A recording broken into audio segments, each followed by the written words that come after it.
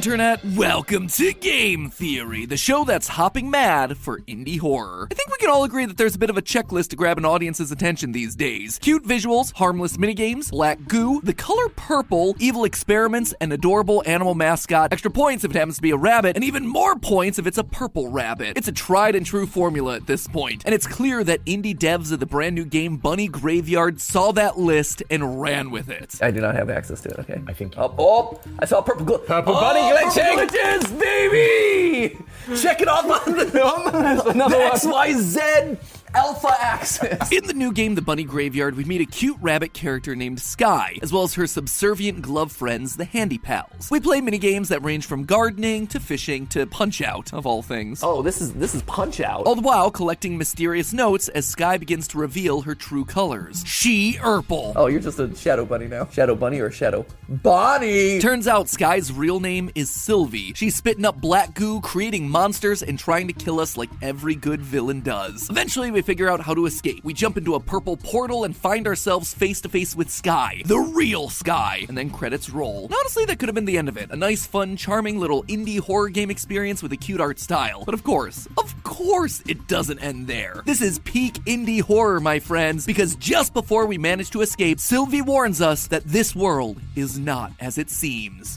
Classic indie horror 101. Leave us with a final warning that things aren't what you expect to get us to buy into the sequel and theorize about it. And just like it always does, I fell for the ploy hook, line, and sinker. Every game is legally required to have a fishing minigame. But bad puns aside, I gotta tell you, friends, Sylvie wasn't lying. The more of this Bunny Graveyard that I dug up, the more I realized that this thing is far from a run-of-the-mill indie game. All those tropes, those things you expect to see in indie horror games, they were just distractions. They were big misdirects, all to hide the truth about what's really going on in this game, which is a lot deeper and a lot more interesting than you'd expect. So hop into the void with me, friends, as I reveal the truth of the Bunny Graveyard Chapter 1, and maybe even lay out a few predictions for where I think we're going to be headed next. When you first boot up the game, you start in front of an old computer monitor. On it, there are a few applications like Internet, which there's none of, MS Paint. Brilliant! Can I print it? That was actually a trash can.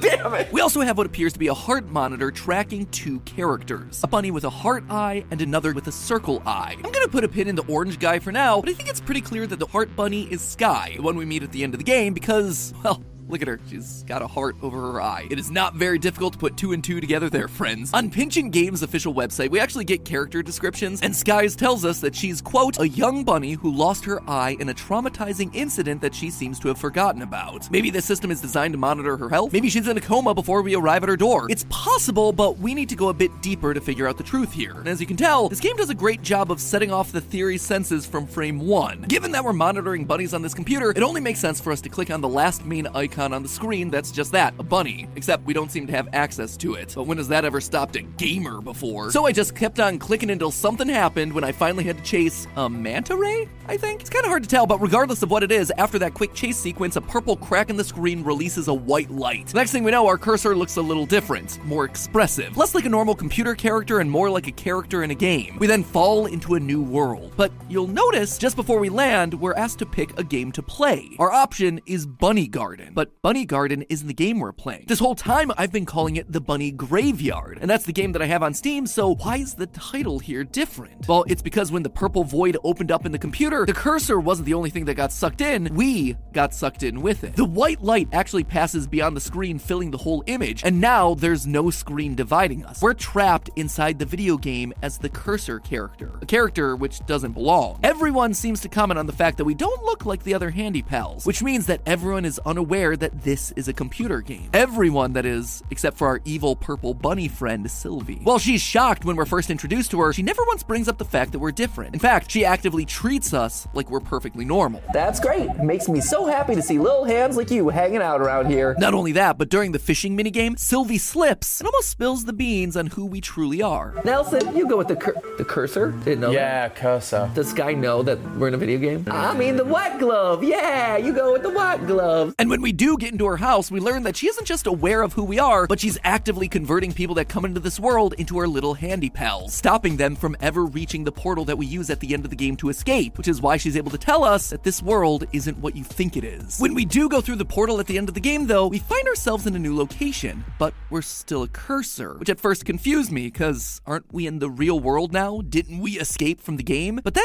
I thought back to that opening menu. We were asked to pick a game, and we chose Bunny Garden. But if you look, you can actually scroll to the side and pick other options. Or you would if the DLC was out, but what then's behind that game selection screen? A purple void, just like the one that we traveled through to get to the new world at the end of the game. We may have escaped the Bunny Garden, but all we did was manage to travel to another game. We're still stuck inside the computer system. We're not out in the real world yet. But wait, if we're still stuck in the game world, then why is Sky here? We were monitoring her heart rate at the start of the game. I assume that this was because of her tragic accident, but if she's here, that would mean that she's also inside of this game? Why? Well, for that, I had to start looking even... Hi, I'm Daniel, founder of Pretty Litter. Cats and cat owners deserve better than any old-fashioned litter. That's why I teamed up with scientists and veterinarians to create Pretty Litter. Its innovative crystal formula has superior odor control and weighs up to 80% less than clay litter. Pretty Litter even monitors health by changing colors to help detect early signs of potential illness. It's the world's smartest kitty litter. Go to prettylitter.com and use code SPOTIFY for 20% off your first order and a free cat toy. Terms and conditions apply. See site for details. Another day is here, and you're ready for it. What to wear? Check. Breakfast, lunch, and dinner? Check. Planning for what's next and how to save for it? That's where Bank of America can help. For your financial to-dos, Bank of America has experts ready to help get you closer to your goals. Get started at one of our local financial centers or 24/7 in our mobile banking app. Find a location near you at bankofamerica.com/talktous. What would you like the power to do?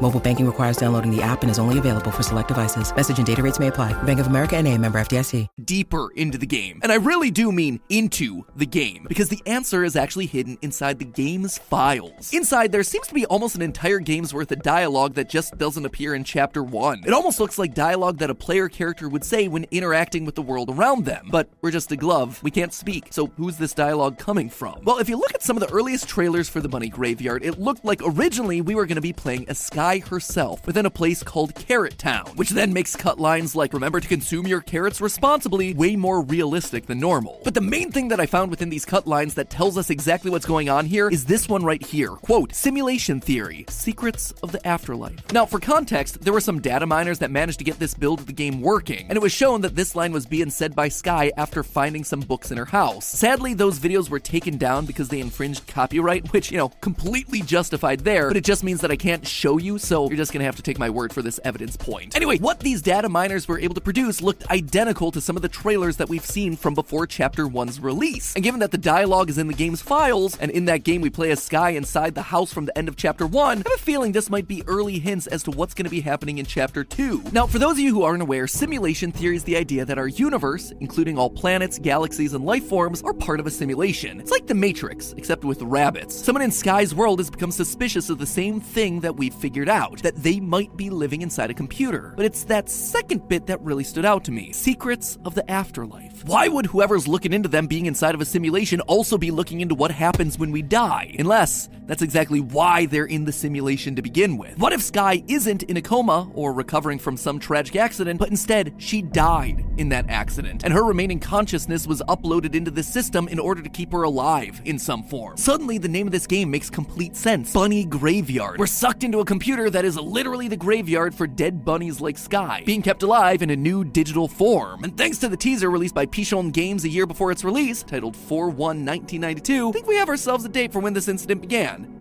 April 1st, 1992. Although, I suppose it could be the 4th of January 1992, because the developers are Cuban, and in Cuba they actually do day, month, year for their calendar dates. But either way, it is 1992 for certain, which was over 2 decades ago at this point, which itself might explain why there are so many cobwebs around. This cobwebs, we've got to clean this off. But this incident didn't just involve one rabbit, remember? At the start of the game, we saw 2 heart monitors, one for Sky and one for someone else. If we want to get the full picture here, we're going to need to figure out who this other bunny is. Throughout the course of the game, you find a handful of notes written by a mysterious character called C. The notes themselves don't really tell us anything important. It's just someone like us exploring this place for the first time and noting down everything they witness. Rabbit-like creatures gardening, the amazing architecture of the maze, the giant fish that tries to kill us later on. But it's not the contents of the notes that are the most interesting. It's the numbers on the top of those notes. These notes are numbered 13 to 16, which is odd since, typically you'd want to start with number 1. But what's strange is that the lowest number 13 is found just outside of the void, while the other higher number notes are found much earlier in the game, further away from the void. 14 is at the start of the labyrinth, 15 is outside Sylvie's garden, and 16 is deep in the forest. It's clear that C is exploring this new world, but unlike us, he didn't arrive from the outside. Instead, I propose that C actually came from within the computer, from within the void. That's why all the notes are in reverse order, and why note 13 says, quote, just arrived at codename Flower. First thoughts, it's too happy looking for my taste. C has been planning on getting here. It has a code name for it and everything. If he's exploring the void, maybe he's in something like a central hub. He can see different cracks like the one that we fell through, or maybe doors like the one that we see in the original demo. And so he's given each one a different code name, which means that notes 1 through 12 are likely C exploring some of the other worlds. Worlds that I'm assuming we're likely to see in future chapters of this game. So who then is this mysterious C? Why are they traveling through the void to the other game worlds? Are they actually our missing second rabbit? Well, I believe the answer to that last one is a decided yes. Well, there isn't a single character in the game with a name beginning with C. We do have one character that's currently nameless. When you manage to unlock the game's secret ending, you'll be treated to a new clip of a blindfolded bunny just sitting in the void. Now, just because this is a rabbit in the void doesn't make him C. That would be pretty shallow evidence. So I decided to look outside of the games. And let me tell ya, I hit the jackpot. If you go back to Pichon Games' YouTube channel and scroll all the way back to their very first video, you'll find a reveal trailer that gives us everything that we're looking for. In it, we're introduced to Sky's brother, a grumpy-looking rabbit whose eyes are being hidden. Sounds pretty familiar, right? But then we get the linchpin. Sky calls out his name, Claudio, a name that starts with that all-important letter C. Claudio is our mysterious missing bunny, and the one who's traveling from game to game, leaving notes behind for us to find. The trailer even reveals how he ended up in the void to begin with. Let's just say he's not exactly the kindest of brothers, going so far as to call his sister Sky a one-eyed freak, which, as we learned earlier, happened during a tragic accident. So, way to kick someone while they're down there, dude. But after he does this, while he lies in the bed sleeping, a familiar black goo makes its way up his bed, grabs him, and then Claudio vanishes. And it was this moment where suddenly everything clicked into place. This single clip told me everything that I needed to know about Sylvie and her motivations. All the villainous things that Sylvie's been doing, making Sky's mean brother disappear, sucking people that come looking for Sky into the game and trapping them there, even dressing up as Sky and killing anyone that gets too close. It's all to do one thing: protect Sky. That's right, in classic game theory fashion, the villain is the good guy all along. If you were trying to keep something really valuable on your computer, would you leave it completely unprotected? No, you'd set up firewalls, safety protocols, passwords, something to make sure that no one could get to it, mess with it, or delete it entirely. Call me crazy, but I think that would be doubly true for keeping a digital consciousness alive. And that is what I believe Sylvie to be. Because while I've been calling her Sylvie this entire time, in the credits, we see something slightly different. It's definitely still Sylvie, but it's written as S1LV13. That, my friends, is elite speak and very reminiscent of computer code. She is a safety protocol, a program that's only job is to protect Sky's consciousness. However, clearly she's gone full Ultron on us and decided that everyone and anyone is a potential threat to Sky. That's why in the demo she says, quote, "You're here for her, aren't you?" And we follow a black bunny through the forest to the void where we get sucked in. She's leading us into a trap so we can't possibly hurt Sky. It's why she dresses as Sky, so when people come into her world looking for the real Sky, they're given a false sense of security. They found who they're looking for. It also allows Sylvie to remove any potential threats from the picture easily, converting all the cursors into handy pals using her corrupted code and getting them to obey her. And if they don't, well,